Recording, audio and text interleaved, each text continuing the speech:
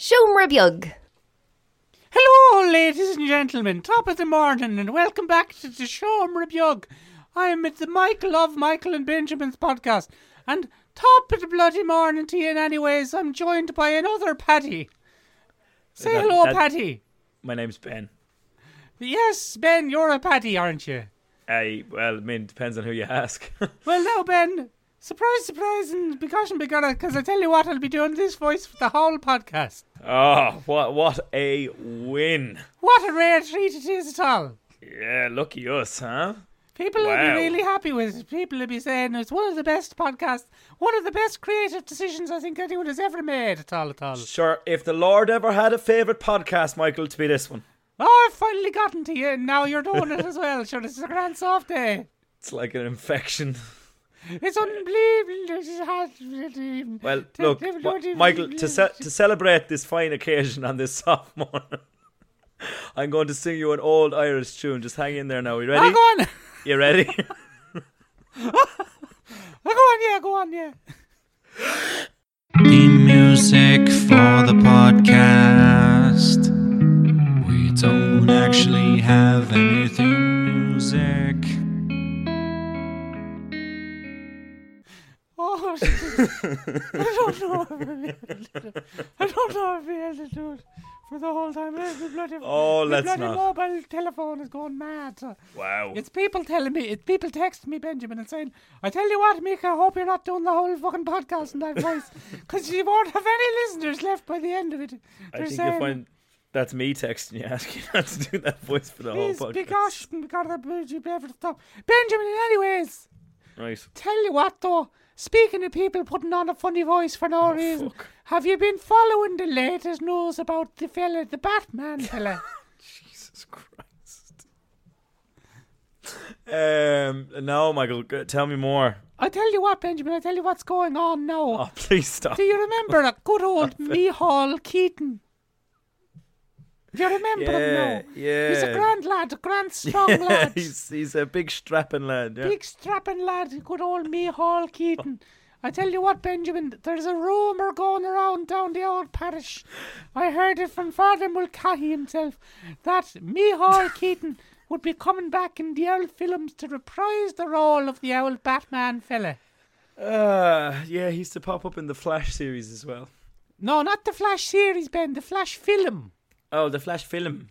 You know, with your man, the fella who likes going around choking women and pushing them on the ground. Michael Keaton? No, your man from out of the bisexual fella. Oh, bloody... I've got a bit more cork now. Yeah, I don't know where you're going with this. I can't remember his name. His name escapes me. He's a very odd guy. Good old Ezra Miller is the name of the fella. Ezra Miller's the old name. What do you mean he's been pushing women around? What's that about? Ezra Miller, he got in trouble in Iceland for choking out a woman, I think. Oh, Jesus. During the old lockdown. Oh, Jesus. Oh, yeah. Ezra, no, it wasn't. You saucy minx. Wasn't very good, no. I tell you what, though, Ben, I wouldn't say there's much worry of this happening. Of the movie happening? Of Michael Keaton appearing in the film Flash. I say there's about as much chance of that as there is me doing this accent for the whole podcast. Depends on how much money he gets paid, I suppose. Oh, no, Ben, I've no doubt that they've contacted Micheál Keaton. He's a grand strapping lad. The thing is, Ben, there's no fucking chance of that Flash film ever getting made at all. Yeah, I think the film is probably very much in doubt here, Michael. I've had a quick scan of the interwebs, and apparently his little woman beating stunt. Oh yes, it wasn't the best. No, it wasn't the best. Now, of Michael, course, if it was Ireland in the 50s, it would have been grand. And Michael, let's be honest, it's not a rumor, buddy. There's a full video out there. Oh no, that's not a rumour. The rumour is the Michael Keaton thing. Yeah, the rumour's the Michael Keaton thing. Look, Ezra Miller loves choking out a woman. Who knew?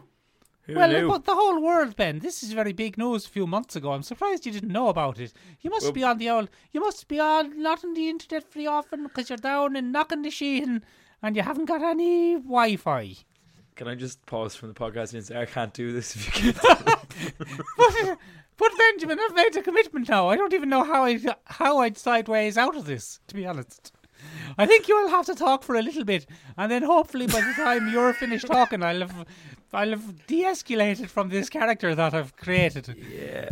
Okay. Speaking of voices that nobody wants that are mildly racist, there's been a bit of a backlash, Michael, in the animation community this week. Several lead actresses have stepped down from their voiceover roles in various animated comedies, whilst other lead actresses have voiced their regret over voicing certain characters. This comes in the wake, Michael, obviously, of the Black Lives Matter movement and the George Floyd killings and the really society-wide retrospection on what's okay and what's not okay when it comes to racial representation. The old Americans have gone mad. Well, I don't know if it's mad to do this, Michael, because in fairness, pretty dodgy casting in the first place. So there are several popular animated TV shows at the minute, Michael, especially in the light of COVID. Animated TV shows seem to be thriving in the COVID environment, and many actresses this week have announced that they'll be stepping down from their roles where they are white actresses voicing biracial characters or ethnically different characters. The biggest of those, with the most popular role, would probably be Jenny Slate, who's stepping down from her role as Missy on Big Mouth.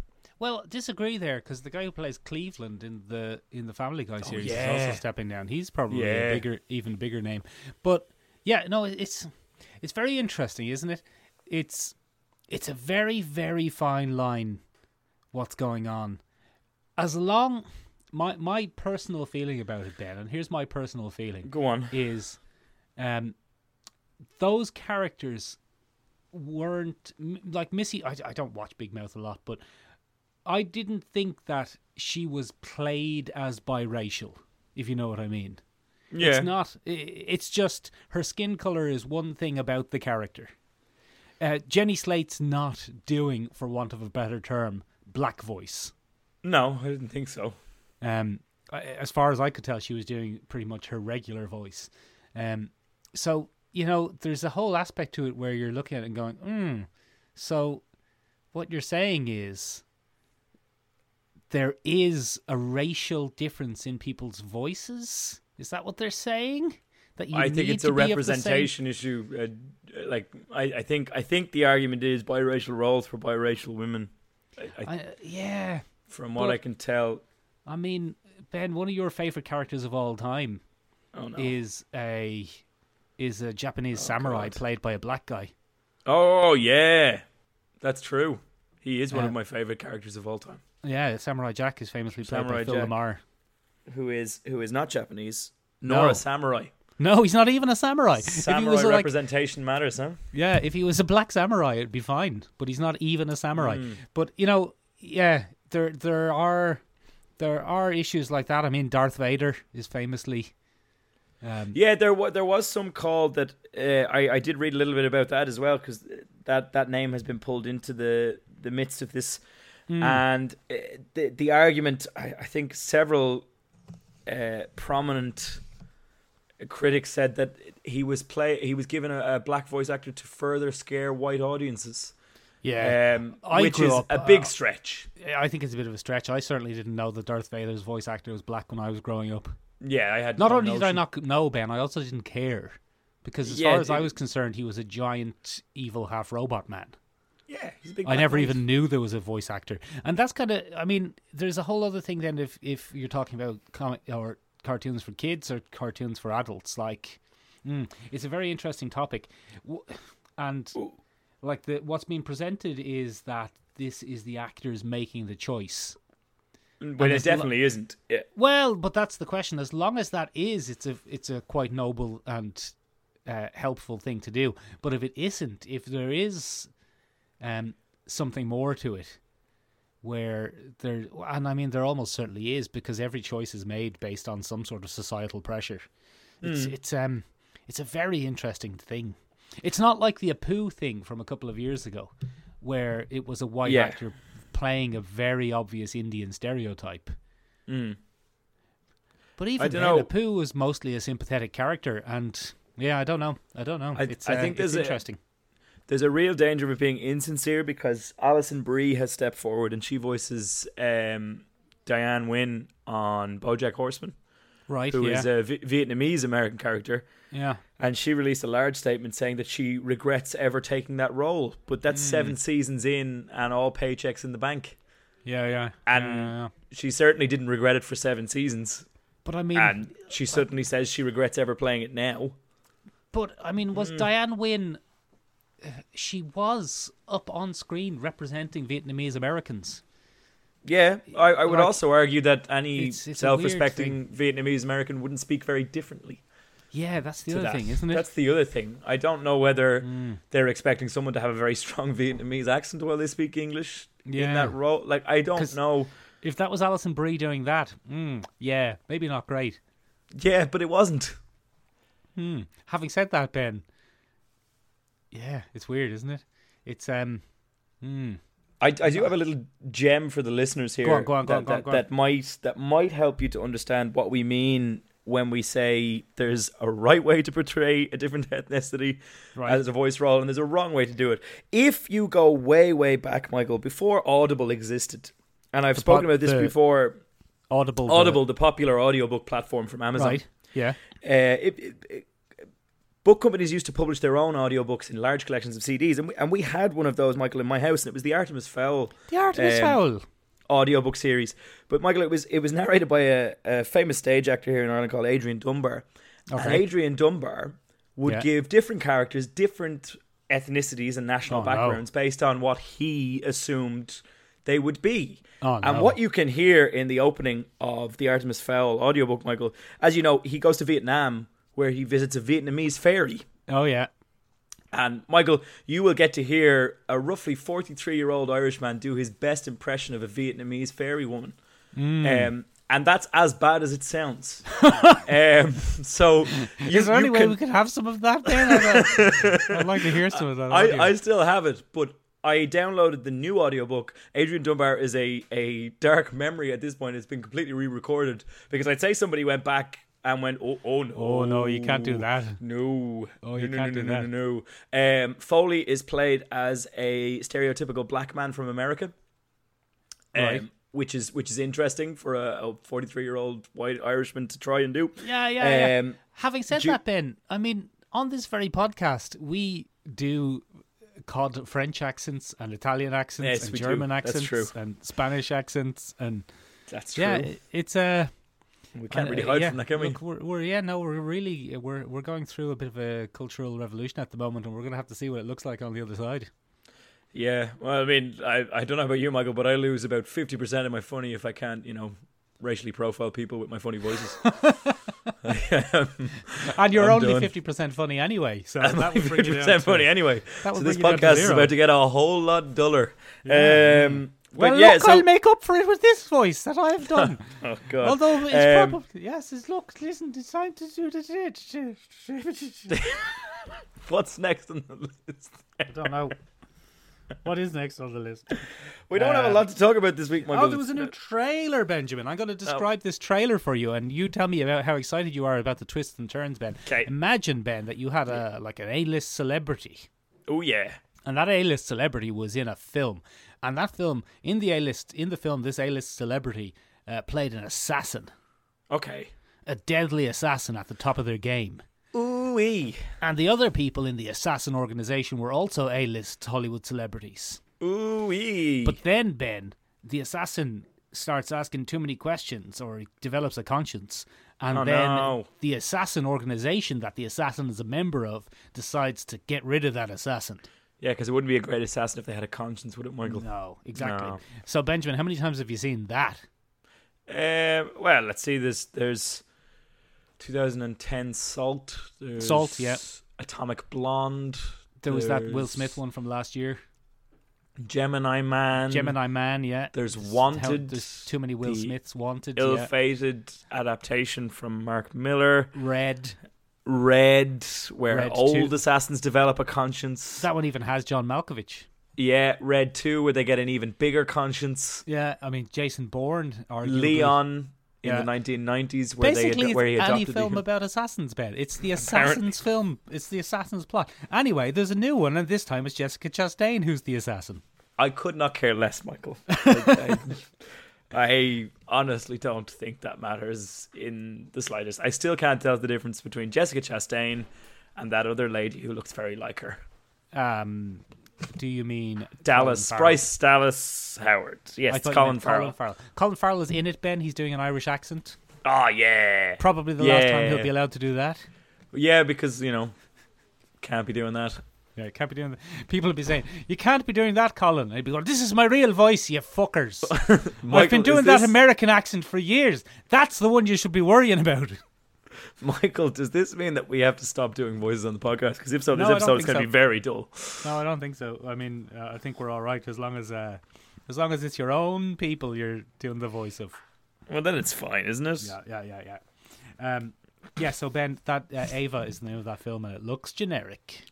What is it with bloody assassin films just using the one name of the woman? No, the one name of the woman, Ava, Hannah, Salt. Yeah. Like all of them just take the name of the woman. Like, there it is. Born. Like it started with Nikita, the French film that launched that whole thing. But then you had Nikita, Leon, Hannah, Ava. Lucy.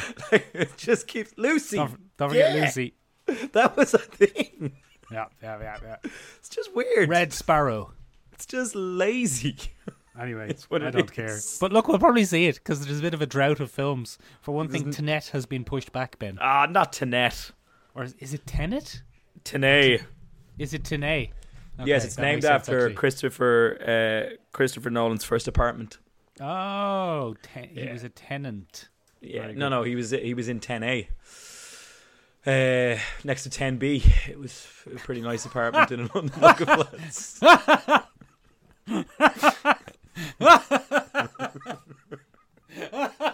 10A. Oh, that's the worst joke ever. That's more obnoxious than the 10 minutes of Irish accent I did at the beginning. No, it is. That was very bad. Anyway, right. Yeah, what's going on? I think that's it, isn't it? Batman, Ava, yeah. We got nothing, Michael. Look, last week, Michael, you and I took it upon ourselves. What did we? We had We had one of our classic Irishman Suspense episodes. Oh yeah. And we got into the territory of paddywhacked, Michael, and paddywhackery, and basically, Michael, that's what we're looking at today. We set upon a course of action that I don't entirely regret, much to my chagrin. We decided we watched Darby O'Gill for the podcast, and we decided we watched Bloody Leprechaun for the podcast. That's right, that's true.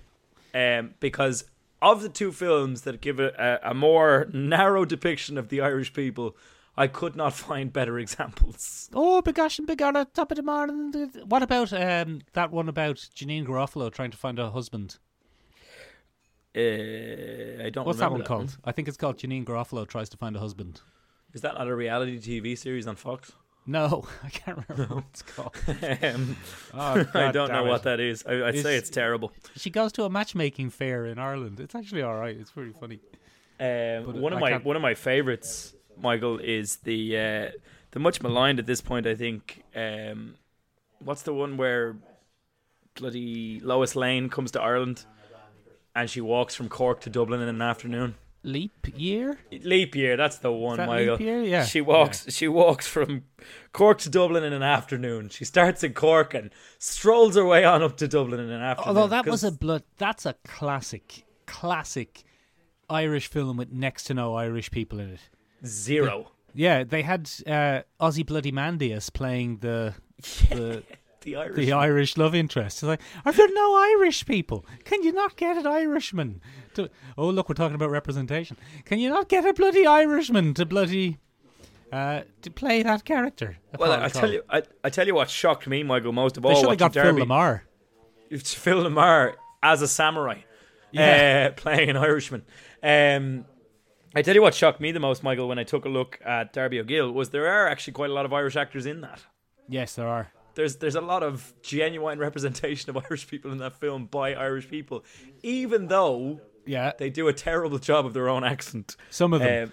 We'll get to that in a minute though, Ben, because first of all, why don't you tell us, for this very special episode of Irishman Suspense, episode 6, probably should have said that in Irish, what even is leprechauns? Well, leprechauns are one branch of the fairy folklore system here in Ireland. it depends on which text you read. There's either one leprechaun in all of Irish folklore, or there are leprechauns. Now, the argument that you'll find from a lot of folklorists is that there's one leprechaun. So it's someone's name. He's the leprechaun. Right. And he's a cobbler.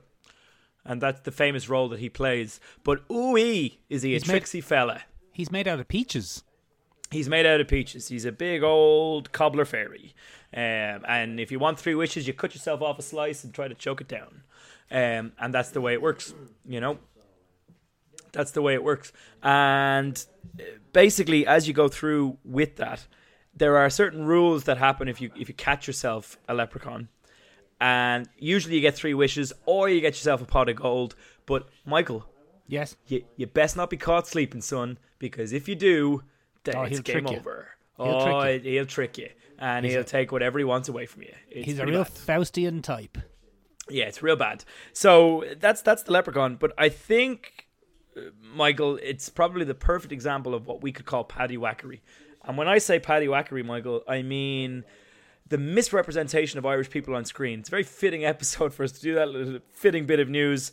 But I would say that largely through the history of cinema and television, etc., we've probably been much maligned when it comes to representation. We get an odd whack of the shillelagh, so to speak. As they say. Our country is portrayed as some kind of backwards hovel in which people live a quaint existence and still believe in superstitions and shenanigans. Well, I mean, still believing in superstitions and shenanigans actually makes a lot of sense in a film where superstitions and shenanigans turned out to be true. Yeah, I mean... Like, Ben, in the world of the X-Files, Scully's a bloody idiot. Yeah. The doubting Jane of the whole affair. Yeah, you see what I'm saying? Like, I mean, in the real world, yes, she's the sane and reasonable one. But in that universe they live in, she's a big dumbass. Yeah, no, it's not great, Michael. It's not great. She's a bit of a plank. She has been shown time and time again to have physical evidence that the world is not what it seems, and she's still like, I don't know. I don't know. Classic Scully. It's anyway, like Ben, people who see statistics come out every week, Michael, that COVID-19 is a very real and dangerous thing, and they're like, look, let's go to the beach. It'd be grand. Let's go Benjamin, to the beach. riddle me this before we go any further. Go on. The depiction of the leprechaun, is that really a very Irish thing at all now? Well, it depends. Again, it depends on what you read. Right. Traditionally, a lot of representations have shown them having little red breeches and a green jacket. And they will wear a hat. However, Michael, as I previously stated, the main occupation that occupies a leprechaun's time is cobbling. And you can often see them in a leather apron. So it really depends on who you ask. The problem that we have, Michael, more than anything else, is that a lot of Irish mythology has been co-opted by American authors, and we'll get to that a little bit later. And a lot of it has been designed with the intention of selling an ideal of Ireland to Irish Americans. Yeah. And we'll get to that a little bit later as well. And then the other problem that we have when it comes to our mythology and folklore in general, Michael, is we weren't the most learned of folk, mainly due to a lack of educational resources brought upon by a certain occupation. Yeah. And so a lot of the lads that got to write all this down, they were bloody monks or priests. No, they're not the best. If you let them have a go at your story, Michael, there's going to be an awful lot of stuff about Christ in there. There's going to be an awful lot of stuff about fairies being in league with the devil. I tell you what, Ben. Yeah. I've been to the Leprechaun Museum in Dublin, and like every honest-to-God Irish person, when they announced the Leprechaun Museum in Dublin, I went, oh, for feck's sake. Yeah, because it's Get pretty... the feck out of here with your little leprechaun-y men. But I've been there, Ben. Yes. And I know a couple of people who work there, and maybe someday we'll get them on the podcast. Oh, we should. It's not really a leprechaun museum, is it, Ben? No, not particularly, Michael. It's not really at all. There's one little room at the start where it says, "Listen, Americans, leprechauns, you gang made them up." They're not an actual thing. Yeah. You took a thing which is kind of tangentially maybe a side little character in one story in Irish mythology. Emphasis on possibly. Yeah, and you turned them into this thing which, let's be honest, we're not going to be talking about them again. They're not really that Irish at all, are they? Yeah, it's not great. It's not very helpful. And then the rest of the Leprechaun Museum, Ben, is about actual Irish mythology and legends, not the old whacked paddies at the beginning. Which is kind of a useful thing as a re-educational thing. It gets the punters in and then forces them to confront their bloody chicanery and poor representation. Exactly, it's interesting, isn't it? And then Phil Lamar comes in and does a flip and chops your head off with a samurai sword. And then we all learn a lesson about representation in media. Yeah. Yeah, it's good. So, Michael, speaking of Americans who tried to make a quick buck out of our existence, how did you find Darby O'Gill? How did I find it? It was on Disney Plus. Ah, excellent. I found it there too. I just searched on the internet. What did you think of it? Benjamin, so both of us, we decided to watch. Obviously, every Irish person has seen it. We see it upon birth.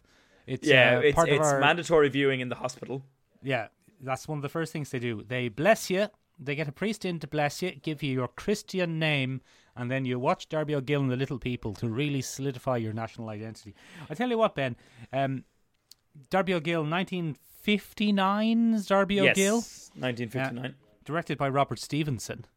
Yes. But really masterminded by Walt Talamu's Disney. Yeah, which is interesting, Michael. The history of this production is pretty vast. And so, yeah, suspicious. There's a lot to get into here. I watched it, Ben. I watched it on Disney Plus, and to my infinite regret and shame, I thought it was great. Yeah, me too. Me too. That's I was so strange. I was going, this bloody Darby O'Gill, this has a lot to answer for. And halfway through, I was going, come on, Darby, get rid of Pony Shoegrew. He's a prick. I did the same thing. I realised the second he ran out of the cave and got away with it, my little heart went, yes, go on, Darby. And I was sitting there going... I was so ashamed, Ben. It's so enjoyable. My good lady friend was kind of watching me watch a bit of Darby O'Gill, going, what are you doing? And I was going, I'm watching Darby O'Gill. It's fucking great. It's a great film. I couldn't believe it. Same reaction. I was so ashamed of myself. It's oddly original, oddly enjoyable, utterly ridiculous. Yes. And, I mean, okay, look, listen.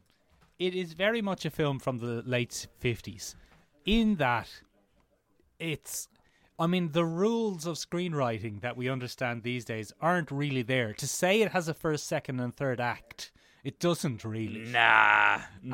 It's much more meandering pub tale. It's very meandering. Like, a lot of the conflict of it doesn't actually appear until near the end anyway, and then it's resolved almost instantly. The term shoehorn might actually fit in there. I don't know if the term shoehorn is fair, because it's not like they've said, we need a goddamn action sequence. It's meandering from start to finish. Yeah, it just takes its time. Yeah, it's that classic, like, primary school, bringing in the trolley with the television on it. And you know the kids are only going to see half an hour of it, and it doesn't really matter, because any given half an hour of it, enough happens that you can then turn it off and go, well, that was semi-satisfying.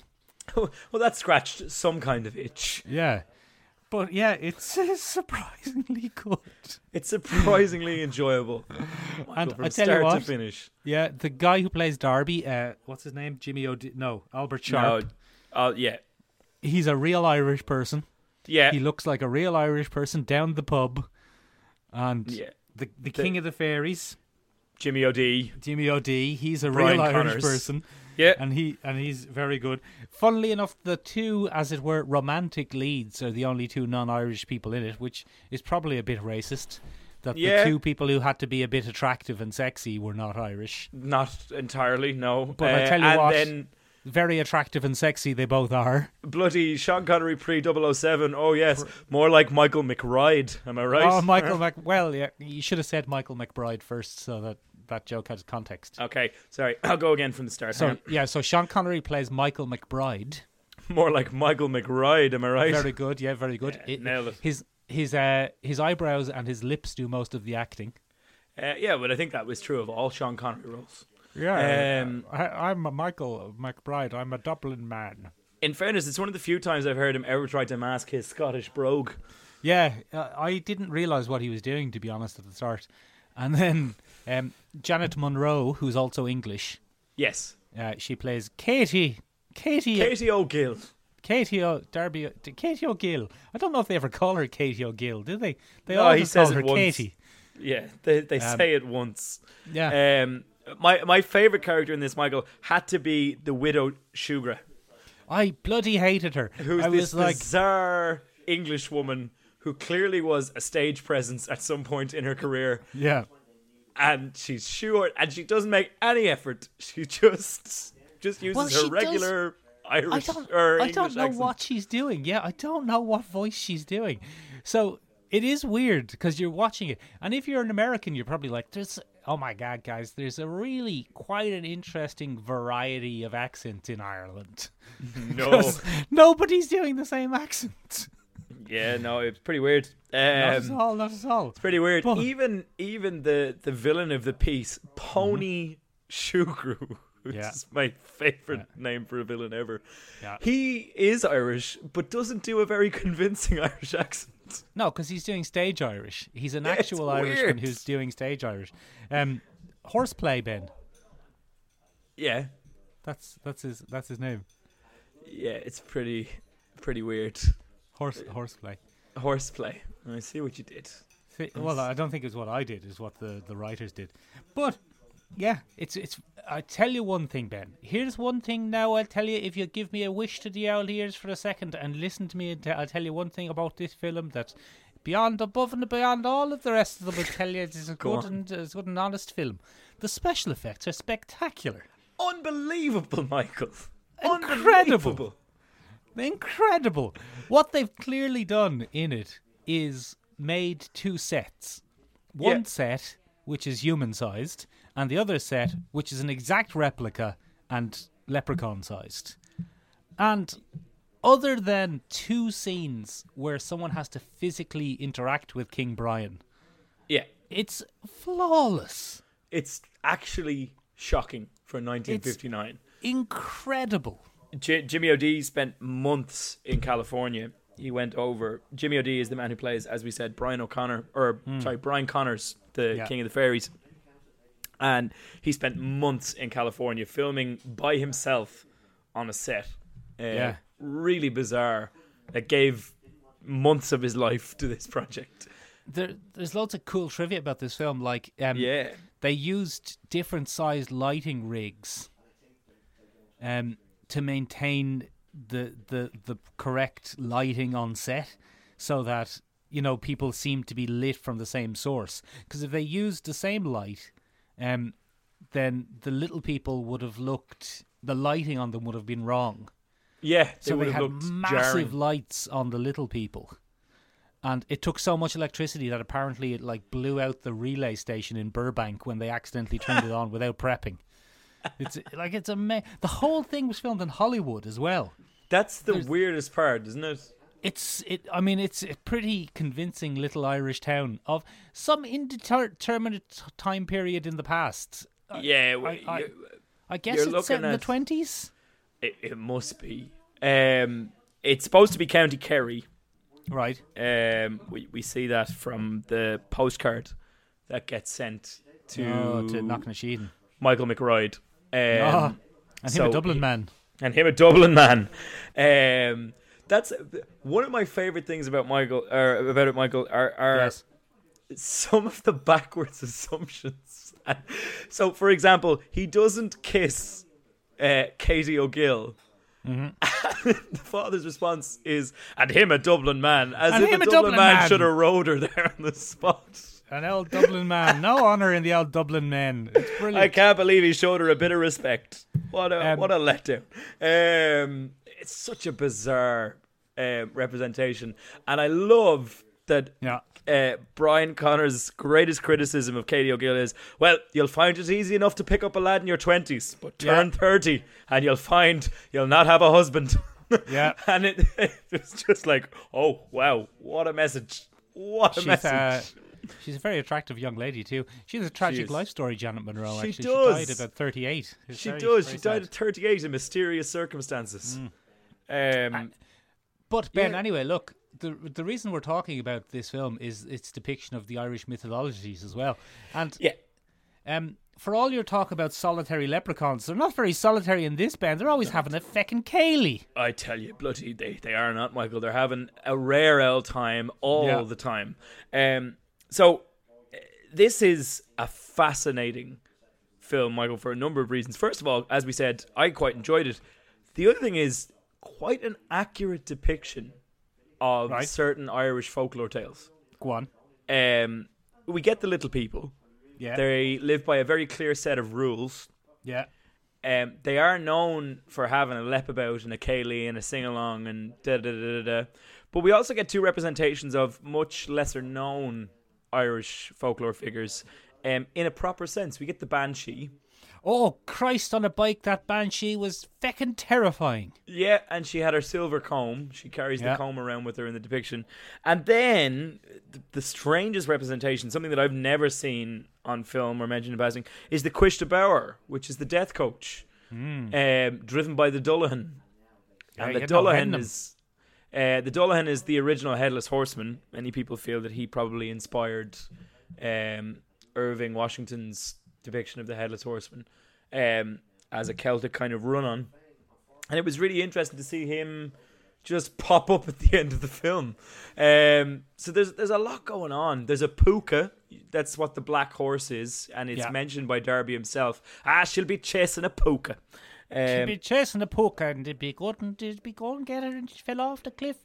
Then we'd bring her back and now she's grand. And that all happened in 25 minutes and we weren't really worried about that at the beginning. But oh, what is going on? What's this now? Absolutely bloody grand. And I mean, it's a pretty interesting depiction of all that. There's some very interesting depictions of Irish rural life as well. The reverence for the reverend that pops in, for the priest that pops in, that's all there. The strange want to do right by him, going collecting the bell, and it's really interesting. The pub is the central focus. The old power of the church, But there's also a reasonably restrained portrayal of Irish people in that nobody's drunk in the film. No, and I mean, there's when Michael McBride implies that Darby might be an alcoholic, Katie's very upset, and she's like, "He's not a drinking man. Yeah, he just goes down for the company." She's having said that, though, the scene where he sings and drinks with King Brian is. I mean, you say that there's not a lot of drink, but alcohol is consistently present through the whole film. That is the whole film is based around the pub and getting drunk with fairies. And a big bottle of Puccini found in the bog. Yeah, there's alcohol constantly. Pony is always after the whiskey. They give the thing of whiskey to King Brian. It's the only way to get him to talk. There's non-stop alcoholism in it for sure.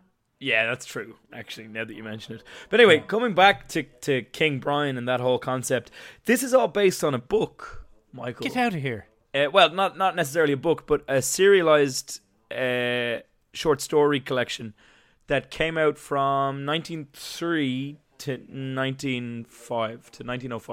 1903 to 1905. And those stories were written by, and this gets a bit convoluted, a woman born in Louth. Okay. Raised highest in road England. Deaths in Ireland. As high as what? Road deaths. Oh, that's kind of sad. Yeah. So raised in England, among nobility, and then finished her life in Chicago. Oh. How international.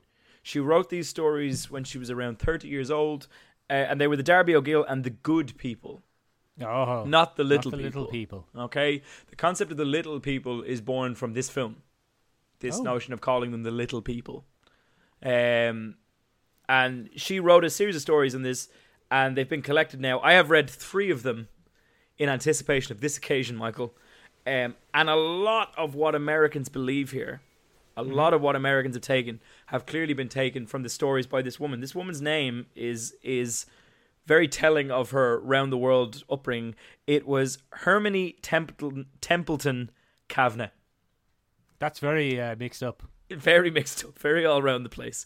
And she created these stories. And the original 3 stories were Darby O'Gill and the Good People, how the fairies came to Ireland, and Darby O'Gill and the Leprechaun. Oh. So yeah, that sounds like you've combined them all together, you'd get the film. You're bloody right, Michael. You're bloody spot on. Bang on the money. So, Michael, let me tell you the first tale. Okay. And one of the things that marks this out is completely different, Michael, is that it's a much more sinister tale. So, Darby O'Gill is a perfectly normal farmer, not an alpha. Okay. He has 3 prize pigs Okay. that he's going to sell at a fair. And Darby goes out one day to check on the pigs, and wouldn't you know it, one of them's gone amok.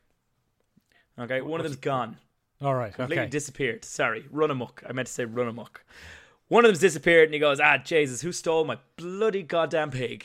Where's my prize pig, you bastards? And he says, do you know what? I'm not going to bother looking for it because I got 2 more perfectly good pigs right there. I'll just sell them instead. So he comes out the next day, and wouldn't you know it, he's The another other pig's pig gone. down. Oh.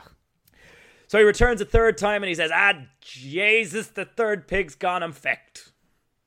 So he says, do you know what? I'm going to have to feed the family somehow. I'll just sell my favourite cow in the whole wide world, Rose. Oh, Rose. And he goes out to get Rose, and Jesus Christ, some thieving, murdering son of a gun has gone and stole Rose. As well. So he goes down to the village, he barges into the pub, and he says, which one of you thieving, cantankering, murthering sons of guns has stolen my cow and 3 pigs? And the pub says, it wasn't us, man. Give over. Who was it? And so then, bloody representative of the fairies in the Elf village there steps up, and her name is Sheila Maguire. Very Irish. How very Irish, yeah. And Sheila Maguire is a spy for the fairies. She's the fairy doctor in the village. She says, now, you know as well as any that no man here could scoot away 3 pigs and a cow in one single week. And he goes, yeah, it does seem a bit suspicious, all right. She goes, it was bloody fairies. So what you do is, you head on up there to that field where the fairy fort is, you have a lie in it, and you keep your eye out and see if your cow turns up. And if it does, you'll have 1 chance to snatch it back, or the fairies will take you forever. So Darby O'Gill says, right, I'll go up and do it. And he goes and he sits in the field. He lies down in the field and waits for it all to pan out. And Michael, then comes one of the best descriptions of kind of otherworldly occurrences that I've ever read in a book. And the shadows begin to creep into the night and kind of slip together, and the fairies kind of materialize out of the shadows. It's all very spooky, Michael. Ooh. And then, Michael, Yes. Darby O'Gill gets up to give one of them a clatter, and what's in front of him only his prize cow, Rose. Oh, so Rose he is jumps back. behind her That's good. to scalp her on the arse and move her down the path back towards the house. And when he does, Michael, she's only gone and been enchanted, and she takes off at a gallop, and he grabs the end of her, and then he gets kind of dragged through County Tipperary at top speed, because the original takes place in Tipperary and Clare. Oh, not Cork and Kerry. Nope, not at all. And he gets kind of pulled through the thing, and the fairies chase him chasing the cow. So there's this kind of raucous kind of chase scene through Tipperary, which is kind of bizarre. Anyway, the heel of the reel of the jig is he lets go of the cow, gets dumped down. The fairies take him, and before they take him, they say, you can come willingly or we can drag you. And much to their dismay, he says, sure, I'll come along. I've never seen a fairy. Because he's a very practical man, Darby O'Gill. He realises that he's on the precipice of a huge discovery for humankind. And he says, look, I've never spent time with fairies. I'll go with you willingly. And that's a real shame, Michael, because as he's passing through the mountain, which is sleeving him on in this incarnation, he finds that there's loads of humans down there. But Gangs of them. But they're under the sway of what he calls the Black Charm. Oh. And that's alluded to a couple of times in the movie. It's called the Come Hither. Yeah. You'll hear them mention it a few times. And the Come Hither is basically, if you resist a fairy, they can charm you. Oh. And then you're trapped with the fairies forever until Judgment Day. Yeah. And Michael, we're going to get into that in a second. But basically, he finds that there are loads of people. Basically, anyone that ever wandered out of a village, anyone that disappeared from a village is there. Okay, they're all there in Slievenamon. And Slievenamon isn't one fairy fort, it's the fairy fort. This is where all the fairies gather all linked, in Slievenamon. Yeah. And so he meets his wife's sister, who he thought had died, but she was taken away by the fairies under the Black Charm. And she feels awful for him. And because he's not under the Black Charm, Because he went willingly then. basically he's going to die of old age here. Whereas everyone else can party and drink to their heart's content until Judgment Day. And basically, the fairies are going to try and trick him 3 times, because 3 is the magic number in Irish folklore. And the 3 times they try to trick him, he basically has to go along with it, because if he's seen to resist the fairies at any point, they can put the Black Charm on him, and that's it. But anyway, little sneaky feckers. Sheila takes a pity on him and she comes up with a way of doing it, and she alerts him to every time they try to charm him. So the first time, they leave the side of the mountain wide open. Right. And they don't say nothing to him. So they say, you go about your business there, Darby, don't worry about it at all. And basically, if he tries to escape through the mountain, as you would when you see it left wide open like that, they'll be able to drag him back and put him under the charm. The second time they do it, King Brian Connors himself says, sure, look, I'll let you go. You're a lovely fella. Go on, I'll let you be. All right, that seems fair enough. That seems fair enough, but he wasn't serious, Michael. That was a trick. Going to trick him, and then he was going to put him under the charm. So anyway, Darby managed to avoid this all the times, and then finally, Michael, he discovers that the fairies have a secret word to open the side of the tunnel. Now, in the movie, it's Uskel, which is open in Gaelic, which is fairly handy. But it's pretty Irish, apparently in this, Michael, it's such a foul secret word that Darby O'Gill is forced to bless himself 3 times when he hears it. And then he's forced to go to confession after he says it to open the door. So there's one of the key differences between this film and the book that inspired it, or the short stories that inspired it, is religion is a huge part of this world. Fairies are very much in league with the devil, and any kind of holy phrase, any kind of thing like that, is like burning them. So they're almost vampiric in their iteration here. And so we see a lot of that. Anyway, he gets the magic word, slips on out the side of the mountain, and he knows the fairies are coming for him. So he goes back down the pub with the lads, and he goes, look lads, I've been gone for 6 long months. And wouldn't you know it, I was being held by the fairies. And the good Irish people of Tipperary say, that'll be it. 6 months hidden away in a mountain. That'll be it. Nobody bats an eyelid. They all believe him. And so they come about with a plan. And it turns out that one thing the fairies hates is holly branches, because holly branch is a Christmas tree. Right. And, they don't like Christ. Yeah, they don't like Christ. So what they do is they set up 2 rings of holly bough around one around his house, and then another one with a slight gap. Right. And the aim of that is that you have your 2 circles, and there's a slight gap in the other one. But little do the fairies know, there's a piece of string tied to another piece of holly. And once the fairies come into the first circle, they can't touch the house, but they're trapped in this first circle. So you can pull the bit of string, and it'll close the gap and make a full circle. Get them all tied up. So this is the whole thing that goes down, right? And so they go through with this plan because the fairies come to kind of cause havoc for poor Darby O'Gill, and they come into the first circle and they can't touch the house. And as soon as the last kind of denizen of the denizen of the fairies comes in, he closes the gap. They're all trapped in that circle. Now, Michael, the rules set out in this film, so they have no power in the daylight. Cock's crow causes all kinds of damage. They all come from this book, and they were actually roughly researched by this woman. She did do quite a bit of effort to find out what the actual rules are. So once the sun comes up, fairies are powerless, right? And they can be seen by any mortal eye. And so that's the whole thing. So basically, the sun comes up, the whole court is revealed. 1 or 2 of them slipped away. They managed to, before he closed the pack, they didn't go in. And they run and they get Brian Connors. And Brian Connors comes down and says, what the fuck is this? What are you at, Darby O'Gill, you absolute chancer? And he says, look, I let them all go. Don't you worry your fairy little head about it. But you have to do a couple of things for me. And so Brian O'Connor goes, fine, go on. What you want? And he says, well, number 1, you're going to let my lovely sister-in-law go. So they do that. They let her go, and she gets to rejoin the family. Hooray. It's a great time for everyone. Number 2, I'll not be having any of this. You'll never be bothering me again. You're not allowed to cause any harm to anyone in this village ever again. And Brian is there going, but what are we going to do for fun then? You're ruining it. You're ruining it. But he says, well, look, I could just leave them in the holly if you want, Yeah. And he goes, cheeky blighter, go on. You rapscallion. I'll do it. And then he starts really pushing his luck. He's like, and you're going to give me a mountain of gold. And he's like, here. Here. Now will you get to... And you're going to give me my 3 pigs and my prize cow back. And he's like, This is getting a bit above and beyond now. Fucking chancer. And so anyway, he does it. And he gives all these things back. And he says, if I ever see you again, Darby O'Gill, I'll give you a scalping. And Darby O'Gill says, not allowed to touch me.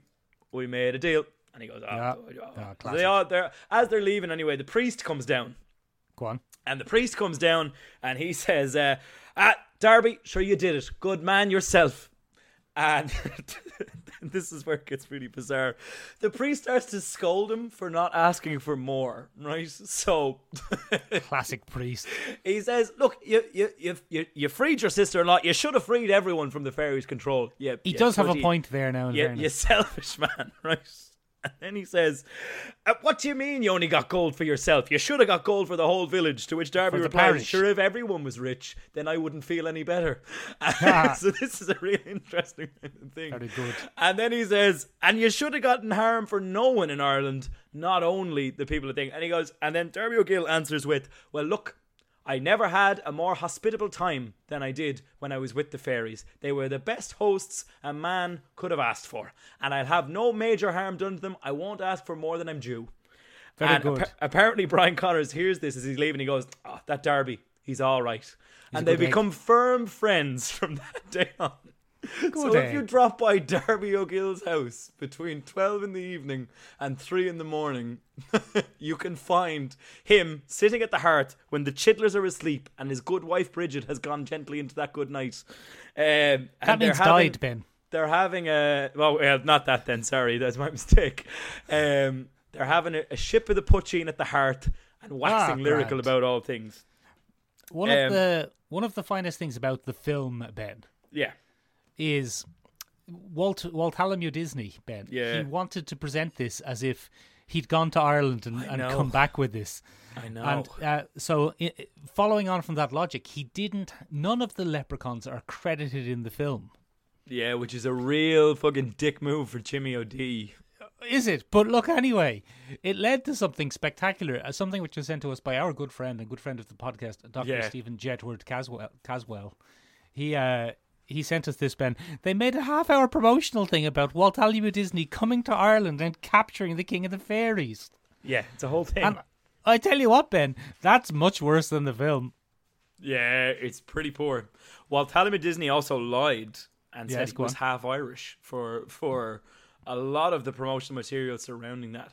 There was an insider memo sent around Disney when this was being kind of thought up and promoted. And basically, It's called it's called, in case anyone wants to look it up, it's called I Captured the King of the Fairies. Is that what it's called? Yeah, I think that's what it's called. It's on Daily Motion. We might put a link to it somewhere in our Instagram or on the website, so you can check it out at showmanbug.com. Oh, god damn it, Ben. It's pretty good. By we, you mean me. Now I have to do that. You have to do that. Yeah. Son of a bitch. Yeah, got him. So the memo is a little bit cynical. It says basically we've got 20 million people who will lap this up, and by that he means Irish Americans. And he said, I want to get the people with shamrocks in their eyes. So that's what he meant by this, and it's a pretty cynical cash grab, and it's based off the back of a lot of films that had come out after World War II that had tried to do the same. One of them was far more successful than the other, and that's the famous John Ford film, The Quiet Man. Yeah, that's different. And the Quiet Man made a mint, and it appealed to something that critics now call the Irish return narrative. And basically, it was this kind of fantasy that a lot of Irish Americans had, second-generation immigrants and things like that. They had this fantasy of kind of returning to the homeland and soothing the ills of modern city life, because Ireland was just a hovel in the ground and it was a simple way of life. And, you know, it would be hard to argue that myth has died away, because we see in other stories from people like Colm Tóibín in the modern era, Brooklyn starring Saoirse Ronan and things like that. It's the exact same thing. It's this return to the homeland, return to the balm of your youth kind of thing. It's a bizarre thing, and he was trying to cash in mainly on that. Not very successfully, because it wasn't a big financial hit when it came out. Nope. It Didn't has do gone very on well to at all. obviously be pretty well regarded and to make plenty of money, but it wasn't a huge success at the time. I tell you what though, Ben, Go on. as far as depictions of leprechauns in culture go, it's one of the friendlier ones, because I watched a much worse one. Oh no, what did you watch? Bloody 1993 film, Ben, Leprechaun. Ugh. I haven't even written down the director's name. I've forgotten who it was. The most doesn't- notable thing about it is that Jennifer Aniston is in it. Yeah, Jennifer It's Aniston fighting leprechauns. Jennifer Aniston in her first film, and Warwick Davis, who, coming from our neighbours in the UK, you thought would have known better. But Come on, Michael. When? let's be honest now. Known better. One of the best things about it, Ben, is despite being about an evil leper. So I'll tell you very quickly the story. So Daniel O'Grady is an Irishman who's living in America, and he goes back to Ireland, and when he's in Ireland, he catches a leprechaun and he tricks him into getting his gold. And that all happens off screen. Oh, good. So he comes back to America and he brings the leprechaun with him. And the leprechaun kills his wife, and he has a stroke. So he manages to trap the leprechaun, and then years later, and then it's just about Americans. So it's very low on the paddywhackery. Oh, well, that's not too bad, I suppose. Yeah, it's then about like hick Americans in North Rural, Dakota or something, wherever. So what's her name? Jennifer Aniston is a city girl from Los Angeles, and she's spending the summer in this hick town in New Mexico or North Dakota or wherever the hell it is, and they accidentally unleash the leprechaun. Ooh. And he comes out and does murders, but he's not really leprechaun-y. He doesn't. No, he's got a funny little voice or anything. He's just a little prick. He's just a murderous little prick. The only kind of leprechaun-y thing about him, Ben, is that he. Funnily enough, you said about vampires earlier. He has the same reaction to a 4-leaf clover that a vampire has to a holy cross. So a 4-leaf clover has power over him. Again, another thing which really doesn't. It's not a thing in Irish legends. It's like and Superman mythology. and Kryptonite. Why would his home planet hurt him so much? What do you mean? Yeah. So, it's not a great film, Ben. To be honest. I wouldn't say it is, Michael. I mean, it's a cult classic, and it's a classic kind of monster creature feature, cheap creature feature from the 90s. Only 1993, though. I thought it was older. 1993, relatively recent in the world of movies. Look, the 90s were a weird time for horror movies, Michael. I know, but funnily, like, only 3 years before, say, Buffy the Vampire Slayer. It has a real whack of Buffy the Vampire Slayer off it a little bit, though, doesn't it? No, well, I mean, it doesn't have... It's not great. It's not a great film. I also watched Leprechaun in Space, which is an absolutely weird one. I think we talked about it before, did we? Yeah, that was on Irishman's Spouse 3, I think. Well, there's your dad. There's my dad in the background.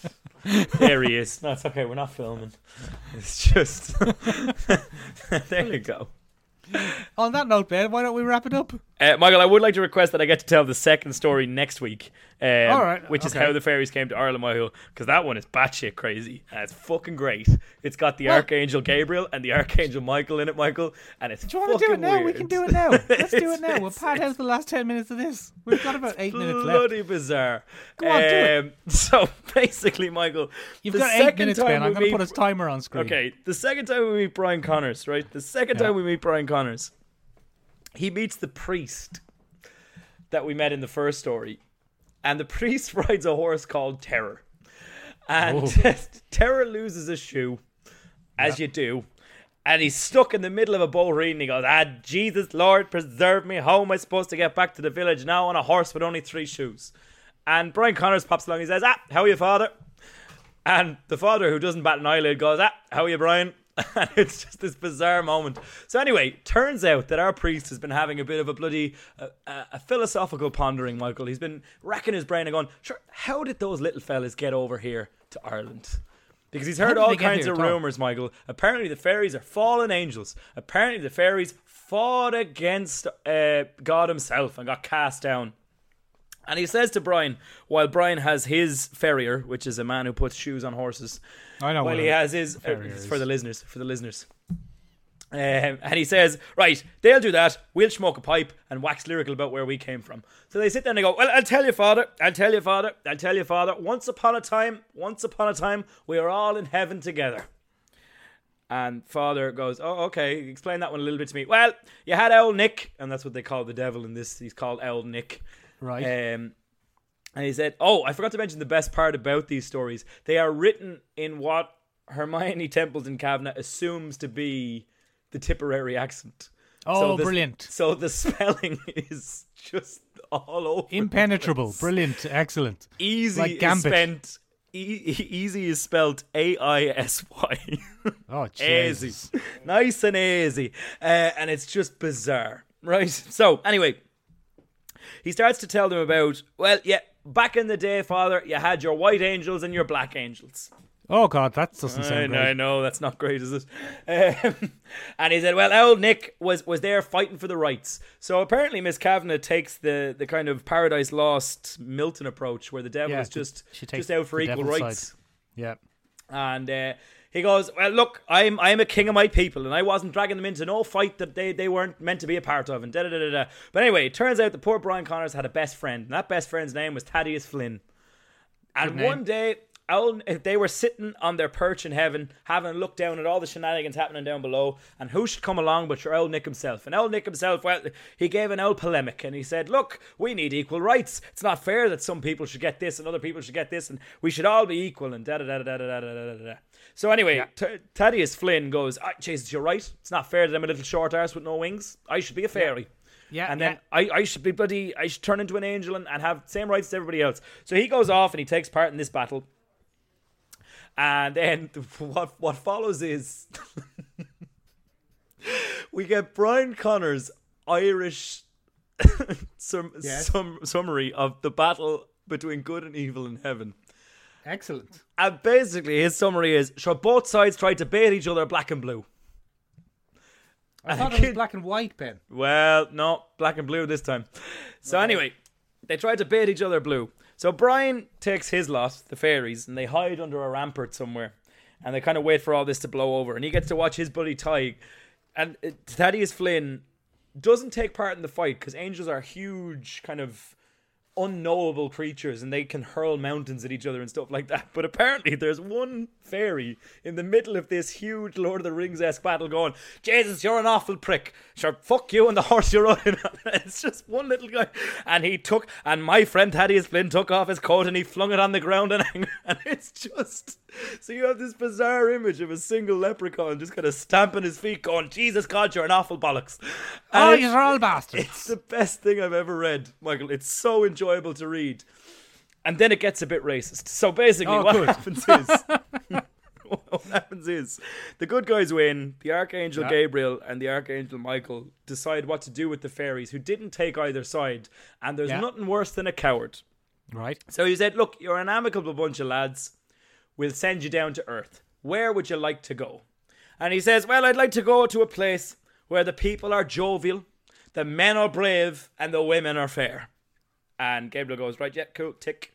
And I kid you not, when it says in the book, yeah, I've written that down. That's what Gabriel says to him in response to that. Well, look, I'd like it to be a lovely, lush land, filled with wonderful things that'll entertain you all day long. And he goes, yeah, right, grand, have that down. I'd love the men to drink themselves stupid every night and the women to sing more beautiful than... And he goes, yeah, cool, got all that. And I don't want them to be Catholic. And then he goes, how do you expect me to do that? And he goes, well, I don't want them to be Catholic. And the other thing I want is I don't want them to have any kind of power, because power makes a man boring. So make them impoverished and poor. Oh, Jesus. And Gabriel goes, okay, how do you expect me to make that happen? And then Brian Connors says, well, make them Jews. Oh, Christ. And Gabriel says in response to that, well, I can't make them poor and a Jew, because those two don't go. Jesus. Isn't that the worst thing? Ben, I don't like where this is going. So anyway, he goes, sure, look, I'll figure it out myself. So they fling the whole lot of fairies down, and the fairies wander the earth for a while, and they go to Spain and France and Switzerland and Germany and all the other places in Europe.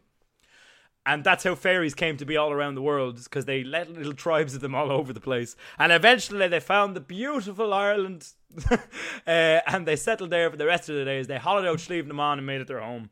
And it's just the weirdest story, Michael, you'll ever read. It'll take you 5 minutes to read it. I strongly recommend that you do. It's incredibly entertaining, except for that one horrifically racist bit in the middle. A little bit racist, that middle bit. It's so racist, Michael. But such an entertaining romp. This was an extra long episode of Michael and Benjamin's podcast, ladies and gentlemen.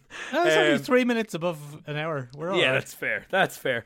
Ladies and gentlemen, have you ever watched this bloody film? What did you think of it? Have you ever read these bloody stories? It's brilliant. What did you think of them? We'd like to give a special thank you to Stephen J. Cadwell, who sent us on the bizarre Walt Disney capturing the King of the Fairies promo bit.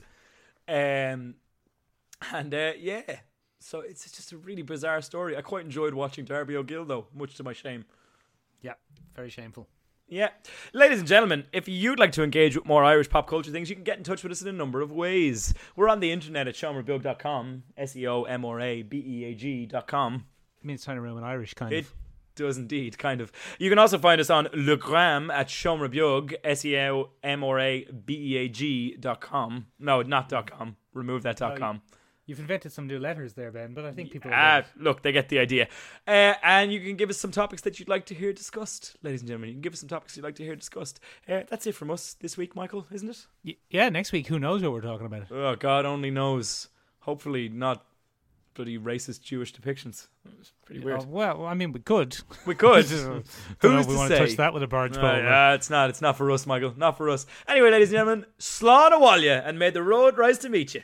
And may all the day be soft and grand and fucking that's all. Okay.